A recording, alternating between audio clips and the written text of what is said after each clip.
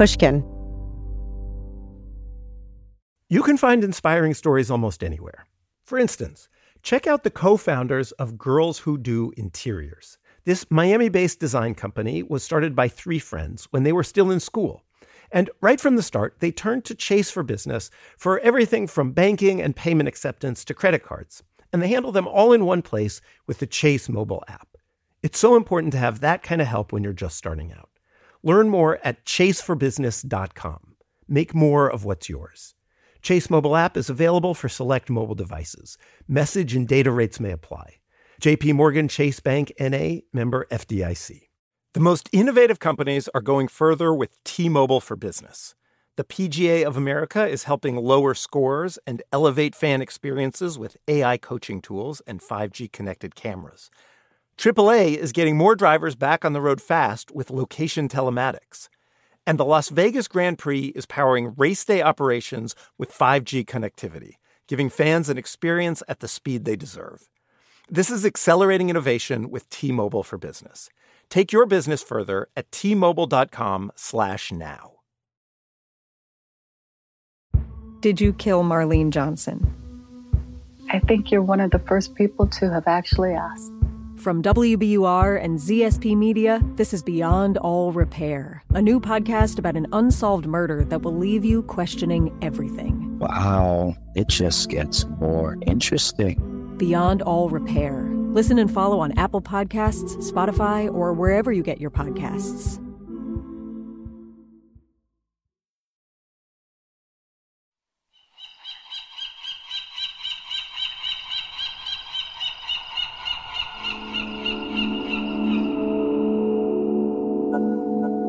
The Channel Islands have the kind of stark, pristine beauty that makes people fall in love with California. Santa Cruz Island is probably the most stunning in the archipelago. About 30 miles due west of Malibu, it's surrounded by glassy indigo water, giant kelp forests, and tide pools. But probably the island's most fascinating feature, the one that draws kayakers and scuba divers from all over, is its abundance of sea caves, with names like Shipwreck Cave and Limbo. On the north side of the island, a couple hundred feet into the ocean, there's a huge white spattered rock with a sheer cliff face. It's called Bird Rock, for obvious reasons. Bird Rock has its own sea cave, a tall chamber with walls that are covered in green algae. It's mysterious and cool, but once you know the story of Fred Rayler, it's impossible to look at the sea cave, or any part of this beautiful island, the same way again. On January 2nd, 1981, Rayler, a 38-year-old man from Malibu, was pulled out of the water on the open ocean side of Bird Rock, along with his wife, 36-year-old Verna Johnson Rayler, and her son, his stepson, 8-year-old Doug Johnson. Verna and Doug were soon declared dead. Fred was cold, but other than that, fine. His pulse was steady, his breathing was normal. He appeared to be unscathed. Fred said their rowboat, a 16-foot orange dory, had overturned, and he had done everything possible to save his wife and stepchild. He was the sole survivor and the only witness. For many, many months, we were just trying to figure out what happened, and is there any truth to Rayler's story? That's a criminalist named Dr. Dwayne Mosey. At the time of Verna and Doug's deaths, he worked for a California state crime lab. And eventually we decided there was no truth to it at all. We could not substantiate anything he said, but we could substantiate alternatives. And as I saw all this going on, it all came together in my head as a story. Dr. Mosey is an expert in crime scene reconstruction. When he found out about the sea cave inside Bird Rock, he wanted to investigate. And I said, I want to go inside. And I looked around at the rocks, at the height of the cave, and that's when another piece of the puzzle fell in place. That's when I turned to the people in the boat and I said, this is where it happened. It did not happen out there in the ocean. It happened in this cave. The cave, he said, was spacious and secluded. And it's tall and narrow. It's tall enough so that a man can take an oar to a rowboat, swing it high, and bring it down on an object with some force. My theory is that he rowed the boat into this cave with the intention of killing both of them. He would have started with Verna, catching her off guard. Verna was in the bow, and Douglas was in the stern, and Raylor was sitting where a rower would normally sit, and he was in the middle. So while Verna would be looking forward to defend the bow of the boat against the rocks, Raylor could easily pick up an oar, swing it, hit her on the head. Then he would have turned to Doug. I believe that Douglas Johnson sprang from the stern of the dory onto Raylor in an attempt to protect his mother. And I believe that Raylor took Douglas by the head, slammed the back of his head twice into the edge of the seat, where the seat met the inside surface of the hull.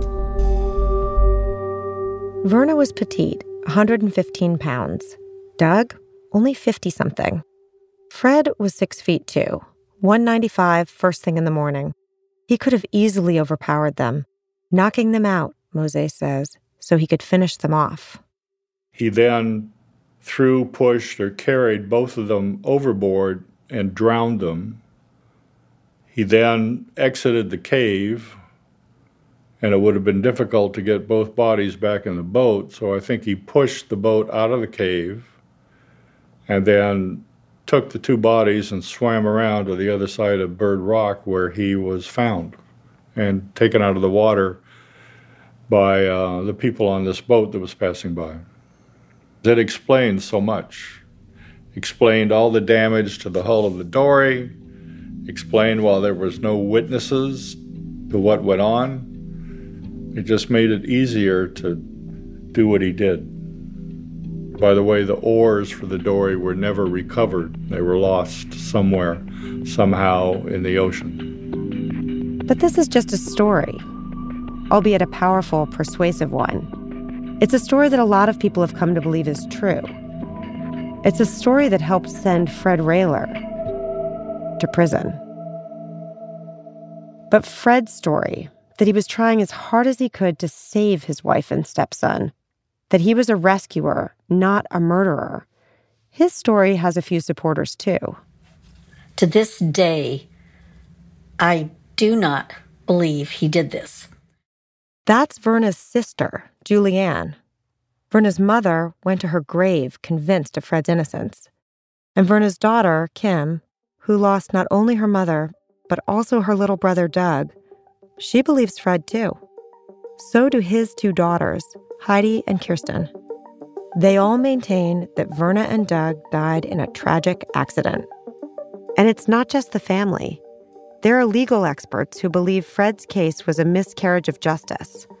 This is Justin Brooks, director of the California Innocence Project. Well, it looked to me like the kind of case where a person was convicted based on bias. This summer, I got access to an archive of recorded interviews, investigation reports, and court filings. They led me into a forgotten world, Malibu, in the late 70s and early 80s, when the consummate family man was accused of horrible crimes. And Malibu itself was the motive. I'm Dana Goodyear, and this is Lost Hills.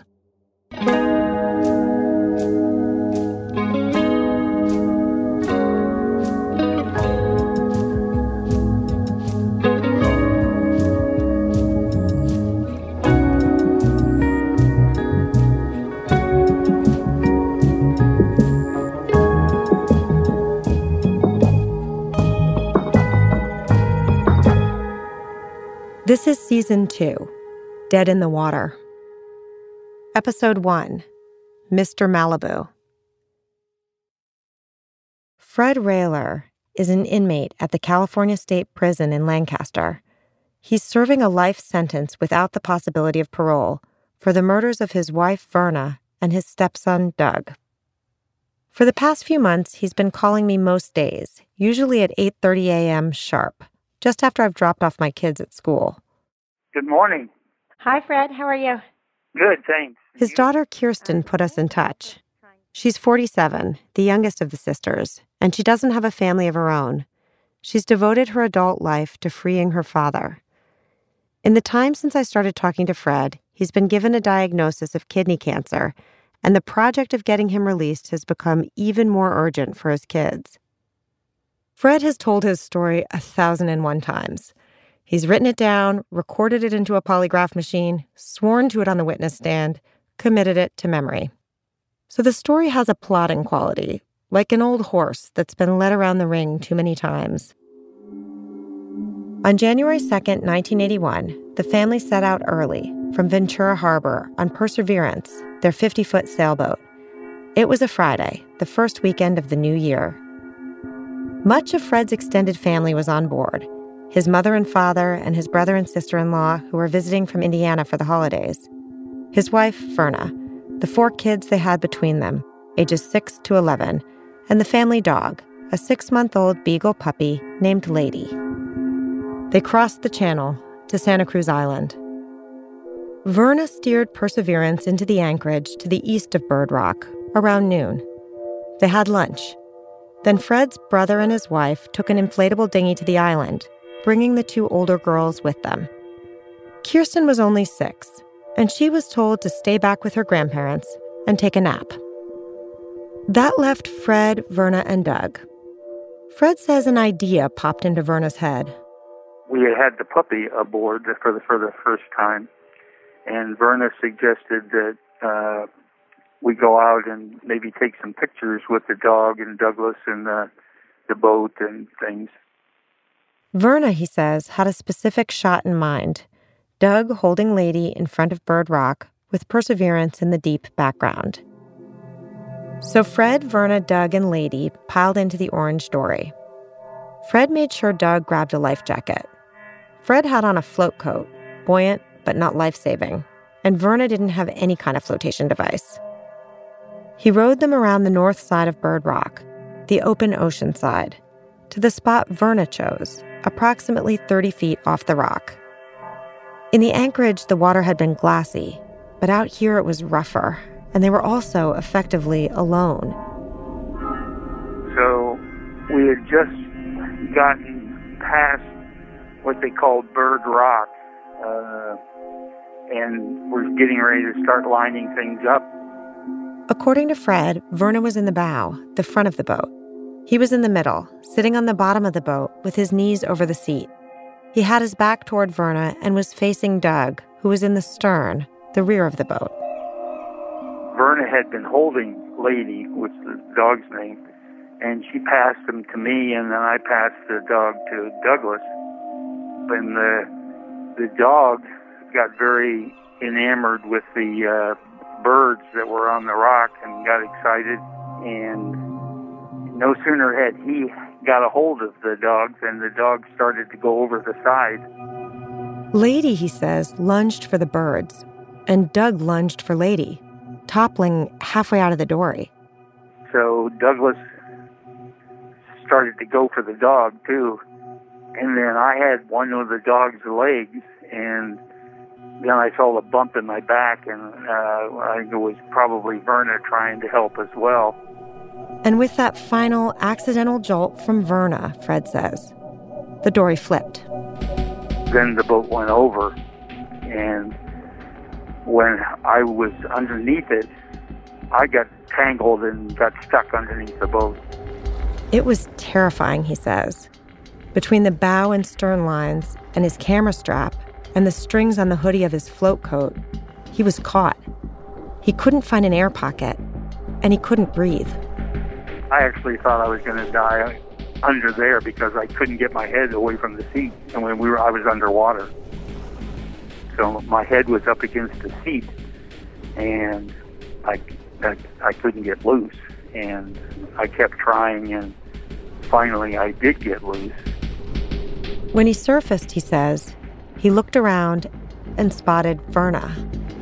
Then I saw her on the bow of the boat with sort of like one arm on the overturned portion. It was like she was sort of holding on. Her eyes were open, but unseeing. He swam straight to Doug. Doug was in bad shape, listing in the water near the dory's stern. I noticed Douglas was off just a few feet away, but he wasn't saying anything. The waves, Fred says, were splashing in Doug's face. So I got a hold of Douglas, and then I noticed that he was vomiting and wasn't really responding. So I cleared the vomit out, and then I tried getting some air into him. Carrying Doug with one arm, he swam back to Verna. He tried giving them both CPR. They didn't respond. I was so stunned, I didn't really know what to do. It was way too far to swim back to Perseverance. He was desperate to get to land. The dory was overturned, and it was basically floating to the south away from us. And so I tried to go over to the rock, Bird Rock itself. Meanwhile, Lady had somehow clawed her way onto his shoulders. So he swam that way, with Verna under one arm and Doug under the other, and the puppy riding piggyback. But Bird Rock was not to be their salvation. And when I got to where the rock was, the Bird Rock, there was a blowhole, which is like a cavity where the water goes in and then it shoots the water out. So we had to swim past that. That side of Bird Rock is a sheer cliff, some 60 feet tall, craggy, covered in barnacles, no place to get footing. But somehow, Fred says, he was able to get Lady onto Bird Rock. And then I pushed the dog up on the rocks, and I was trying to get a handhold so I could pull Verna and Doug out of the water and onto the rock, but I couldn't. It was January. The water was 50 degrees, and they'd been in it, according to Fred's timeline, for something like an hour. They were bundled up, waterlogged by now. Fred had on jeans, a velour shirt, and the float coat. Verna was wearing pants, a blouse, a sweater, and a brown and orange nylon ski jacket. Doug, Fred later noted, was dressed like Charlie Brown going out to play in the snow. Underneath his life jacket, he was wearing a bulky winter sweater and parka and a pair of jeans. Near the rock, the waves surged to 4 feet. Their 3 heads bobbed up and down. They were exhausted, near death. Or maybe, in Verna and Doug's case, already dead. And then I knew I was sinking. I knew that if we didn't get help soon, we would, all three would have gone down. Finally, Fred says, he saw a sailboat and yelled for help. They heard me, and then they came over to where I was and threw me a rope. We got Verna and Douglas were pulled up on board their boat, and then as I was trying to get up the ladder, my legs were shot, and then they winched me aboard, and the next thing I really knew was I woke up in a helicopter. He woke up into a nightmare. His wife was dead. His stepson, dead. I'm going to ask you point blank about Verna and Doug. Did you kill Verna and Doug? I did not. To Fred, Verna was perfect. Their life together in Malibu was a dream. Why would he have killed them and ruined everything?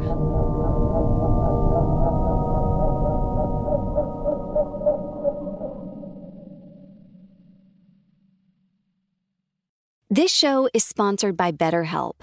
People don't always realize just how much their negative thoughts and experiences stick with them and weigh them down. You may find your brain constantly running through a highlight reel of bad moments. That comment your friend made last week that hurt your feelings. That frustrating thing your mom does. Or that silly thing you said in a meeting. Maybe it's time to get it all off your chest. Whether it's a tiny annoyance or something much bigger, Talking about it can give you some relief and lead you to a potential solution. That's where therapy comes in.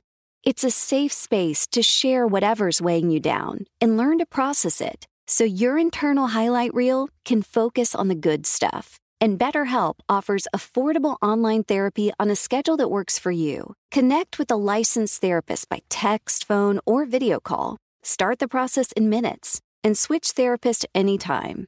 Let it out with BetterHelp. Visit BetterHelp.com/lost today to get 10% off your first month. That's BetterHelp, HELP.com/lost. You can find inspiring stories almost anywhere. For instance, check out the co-founders of Girls Who Do Interiors. This Miami-based design company was started by three friends when they were still in school. And right from the start, they turned to Chase for Business for everything from banking and payment acceptance to credit cards. And they handle them all in one place with the Chase mobile app. It's so important to have that kind of help when you're just starting out. Learn more at chaseforbusiness.com. Make more of what's yours. Chase mobile app is available for select mobile devices. Message and data rates may apply.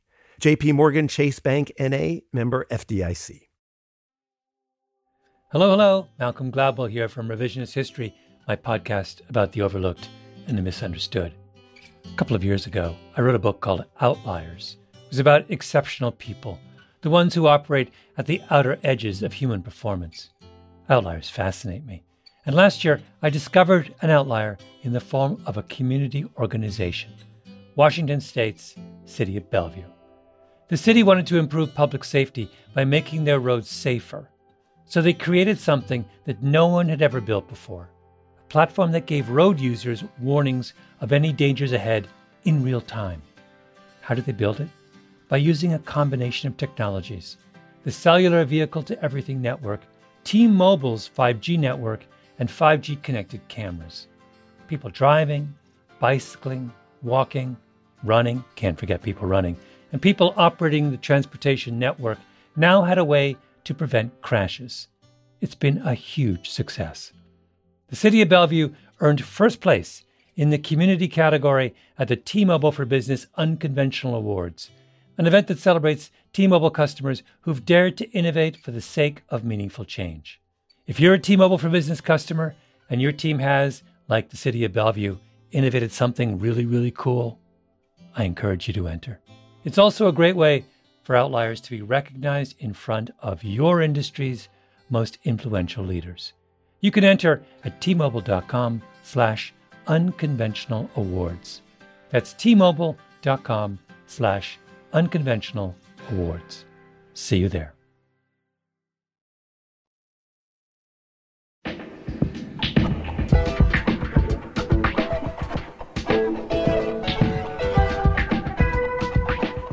You have to imagine Malibu when the Railers lived there. Same epic beaches, bathed in the same magic hour light, but with practically no one on them. It was the 70s. The innocent, squeaky clean Gidget era of the 1950s was over. The coke-fueled 80s were just roaring into view.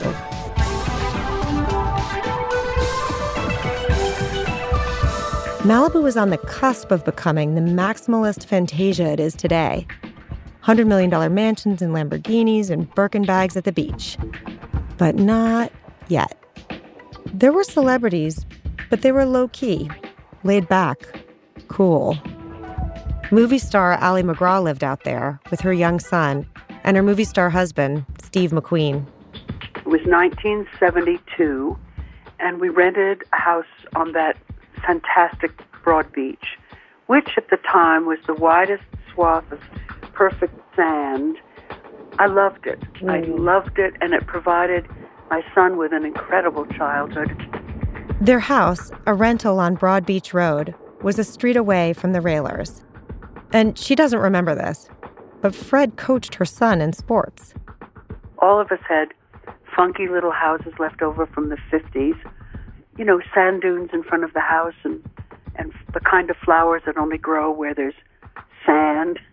My house was a funky little clapboard house, really small, 3 bedrooms, 2 bathrooms, a small kitchen, a living room facing the ocean.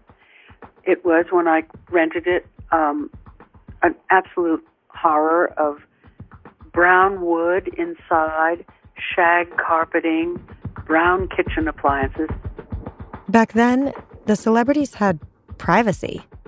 Nobody came out there to photograph Steve or Goldie Hawn or Sylvester Stallone. These are people, artists and directors and musicians. Half of the rock stars had second homes there.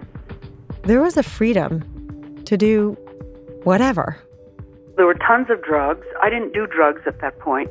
But yeah, of course. I mean, it was the most amazing moment in Los Angeles music.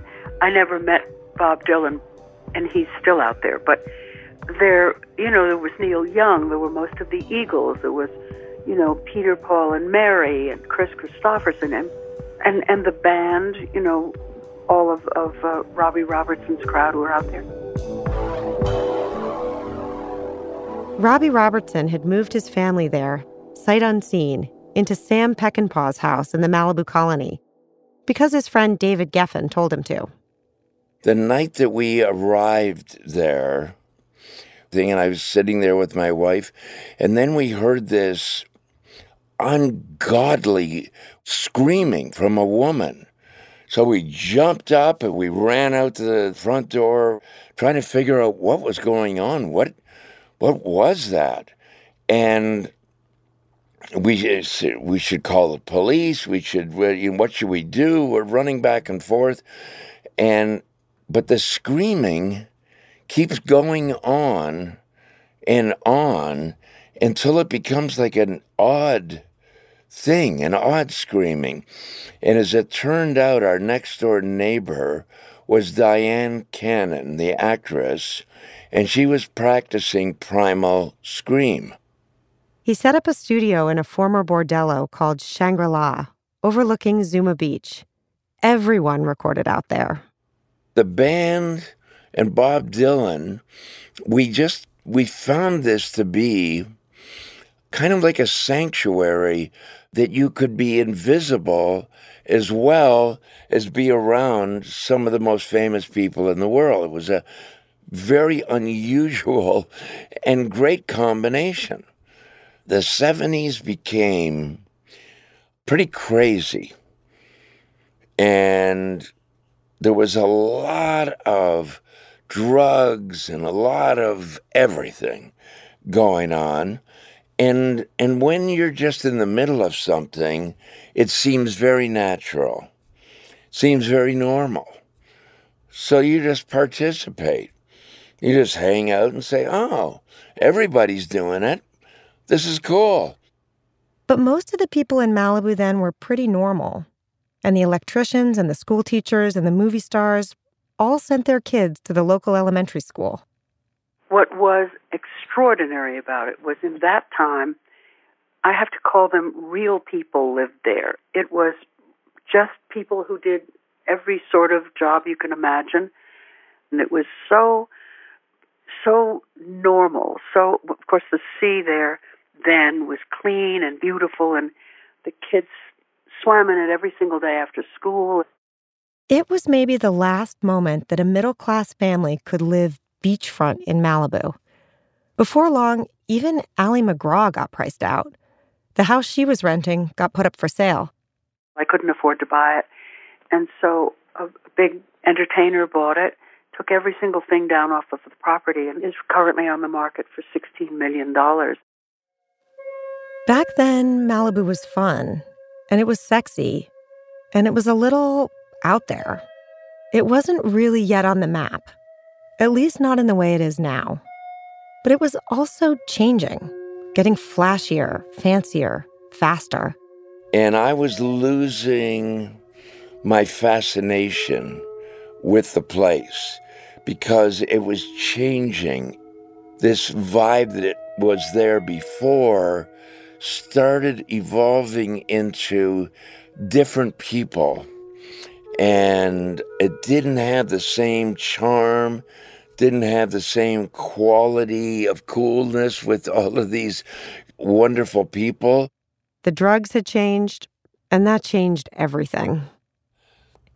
I don't know, in the beginning, it felt fun and more inclusive and friendly. And later on, with hard drugs, I mean, that's all it takes. You go from social drugs to hard drugs. It ain't social anymore. And there was a new crowd in town. It was a combination of some people with money and drug dealers. And kind of scroungy people. And there was it went from being this Shangri-La world out there, this bit of paradise, into a feeling of, it just felt dirty all of a sudden.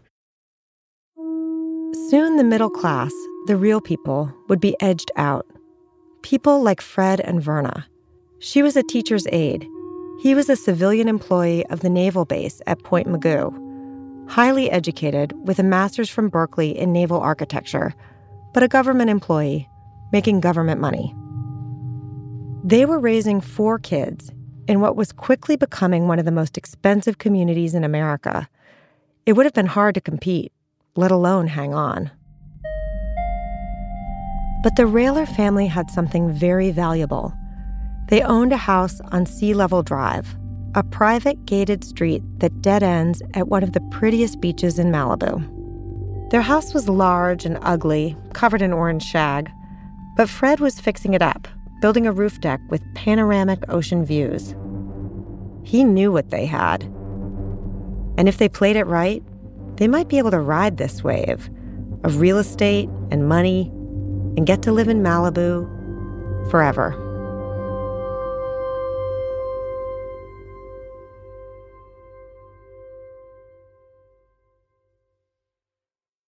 You can find inspiring stories almost anywhere.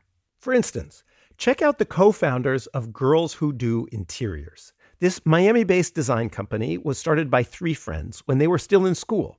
And right from the start, they turned to Chase for Business for everything from banking and payment acceptance to credit cards. And they handle them all in one place with the Chase mobile app. It's so important to have that kind of help when you're just starting out. Learn more at chaseforbusiness.com. Make more of what's yours. Chase mobile app is available for select mobile devices. Message and data rates may apply. JP Morgan Chase Bank N.A., member FDIC. Hello. This is Malcolm Gladwell from Revisionist History. Let me tell you an unconventional story about a healthcare group that wanted to improve their efficiency. Boston Children's Hospital. They were already a leading pediatric facility. Their patient outcomes, workflows, and delivery of care were already great. But they wondered, how can we make it better? So the hospital got to work.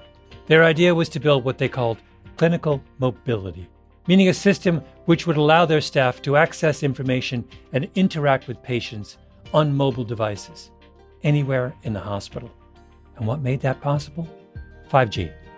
The hospital rebuilt their entire system with 5G technology at its core. That infrastructure now supports thousands of phones and tablets so practitioners can communicate with patients on a whole new level.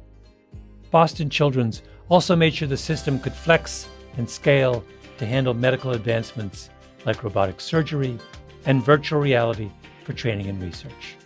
This was worlds away from how they had previously operated. This innovative work hasn't gone unnoticed, first by patients, but also by their peers. Boston Children's was a first-place winner in the industry category at last year's Unconventional Awards from T-Mobile for Business, an event that celebrates customers who've dared to innovate for the sake of innovation. If the Boston Children's story rings a bell with you, if your team has asked the same questions about building a better business solution, I encourage you to enter this year's awards. It's a great way to be recognized for smart, disruptive thinking in front of some of your industry's most influential leaders. You can enter at tmobile.com/unconventional awards. That's tmobile.com/unconventional awards. I'll save you a seat. Did you kill Marlene Johnson? I think you're one of the first people to have actually asked. From WBUR and ZSP Media, this is Beyond All Repair, a new podcast about an unsolved murder that will leave you questioning everything. Wow, it just gets more interesting. Beyond All Repair. Listen and follow on Apple Podcasts, Spotify, or wherever you get your podcasts.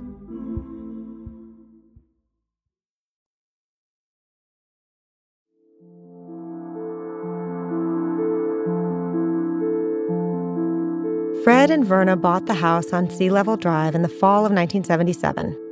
They were a new couple, in love, and they had a powerful connection. Fred was a widower.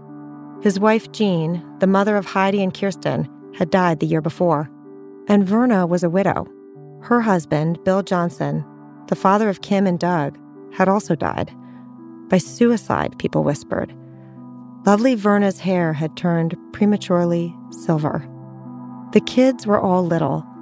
Heidi and Kirsten needed a mom. Kim and Doug needed a dad. Fred was attractive. Thick, curly dark hair, a little broody, a catch. And Verna? Everyone in Malibu loved Verna. They found each other, and it worked.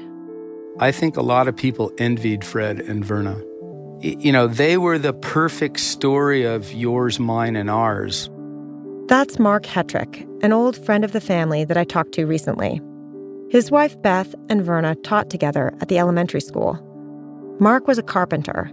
He was helping Fred with the roof deck, and they all hung out a lot. He kind of could do anything. I mean, he wasn't a professional contractor or carpenter, and he wasn't afraid to, take the roof off of his house and put a deck on it. He could weld, and he was a mechanic. I mean, he could just do all these things. He was just very mechanical and very engineering. As a family, they were athletic and outdoorsy, always hiking or getting in the ocean. They were 100% involved in their children's lives. Verna was in the teacher's assistants in their classes, and Fred was there for all of the kids all the time, and Verna was there for all the kids all the time. And they just were the parents that every kid would want. And their family was just the most important thing to them. Mark told me he and Beth looked up to Fred and Verna. They were the picture postcard, Christmas postcard family of just, two very handsome, intelligent people with 4 kids that were just delightful. Those were the kind of kids that we wanted to have and the kind of the family that we wanted to have. Fred and Verna seemed pretty unimpressed by the wealth and glamour of Malibu. They weren't your real upscale Malibu people that had a Hollywood connection, or a movie industry connection. Because Fred and Verna, they were pretty settled, solid, upper middle class family living there that, had this wonderful piece of property, and they were, and it was a wonderful place to live and a wonderful place to raise kids. Fred, in particular, did not seem concerned with appearances. He was sort of not your average Malibu guy. Or, he wasn't trying to be Mr. Malibu. So was Fred affected by the whole Malibu glitz and glamour? No, not at all. Fred, he didn't really care about that stuff. He was a family man, living his values. And there wasn't a lot of that going around Malibu at the time. Here's another friend in an interview with investigators. We've seen so many people our age that sort of the man goes through this sort of midlife crisis where they're sort of insecure and concerned with material things and girlfriends, driving a Porsche and chasing girls, and, sort of where their family is a drag on them. And there were an awful lot of people like that in Malibu. And, Fred couldn't be more different than that. Like a lot of engineers, Fred was logical and analytical, and he was highly competent, especially in the water. On the sailboat, he was meticulous about safety. Here's Mark Hetrick again in an archival interview. The kids always had their life jackets on if they weren't in the cockpit, and they had to ask an adult permission to get out of the cockpit and go anywhere else on the boat. Anytime they were ever rowing around in the dinghy, whether it was in the harbor or whether it was over on the island, they couldn't go out of shouting distance of the boat. Mark sailed with Fred a lot and was in several harrowing situations with him. But whatever was going on, he said, Fred kept his composure. Never raised his voice, never shouted or got angry, and was extremely calm in situations that were potentially dangerous or scary. Remain calm under pressure. Fred's extensive training in the water had taught him this. But that quality of composure, of not succumbing to panic or hysteria, it hadn't helped him save Verna and Doug's lives.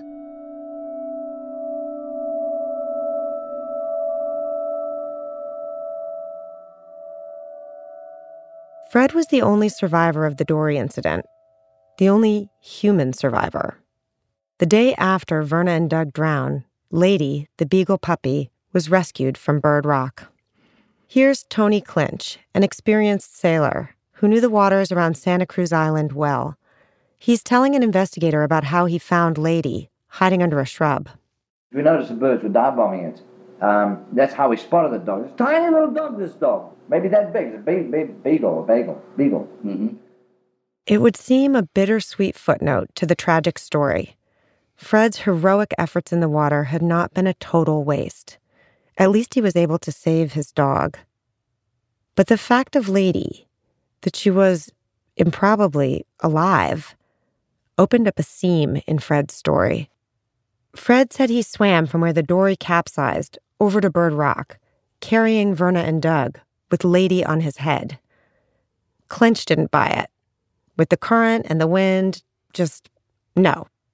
How could he have? He couldn't have and thrown that dog ashore. The dog couldn't have made it ashore. Then the claim that he hoisted Lady up onto Bird Rock, and that Lady scrambled up it. That's sheer cliff. I would defy the dog. I defy a human being could have scaled the face of that cliff. Much less an animal. And that dog... If Fred was telling the truth about where they capsized, what he did, where he swam, then Lady should be dead. But Lady was alive. Fred's sailing buddy Dick had picked her up from Tony Clinch. And soon Lady would return to Sea Level Drive and provide a small bit of comfort to Kim, Heidi, and Kirsten as they began their lives without Verna and Doug. Lady's inexplicable survival, that was just one of the things that made the police suspect Fred's story was the invention of a murderer.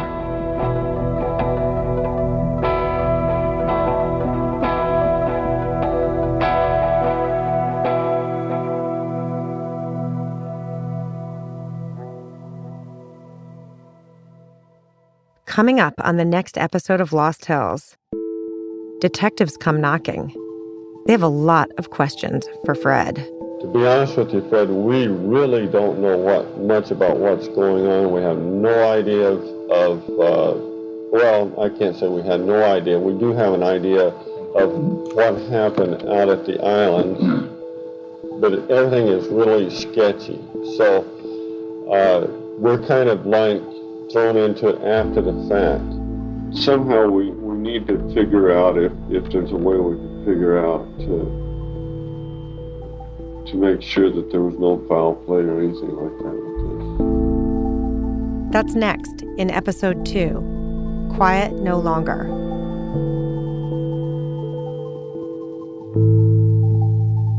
Lost Hills is written and reported by me, Dana Goodyear. It's created by me and Ben Adair and produced by Western Sound and Pushkin Industries. Subscribe to Pushkin Plus and you can hear the whole season ad-free and get early access to the final 2 episodes.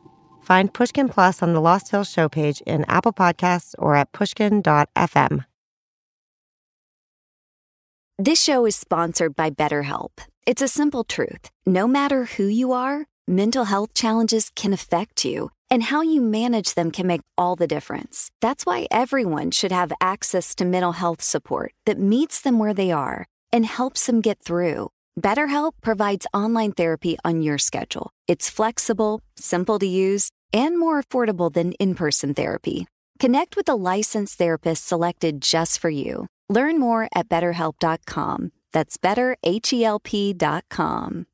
When you drive a vehicle so reliable it's backed by a 10-year, 100,000-mile limited warranty, you stop thinking about what you can't do and start doing what you never thought possible. Visit your local Kia dealer today to see what you're capable of in a vehicle that inspires confidence around every corner. Kia, movement that inspires. Call 800-333-4KIA for details. Always drive safely. Limited inventory available. Warranties include 10-year 100,000-mile powertrain and 5-year 60,000-mile basic. Warranties are limited. See retailer for details. Did you kill Marlene Johnson? I think you're one of the first people to have actually asked.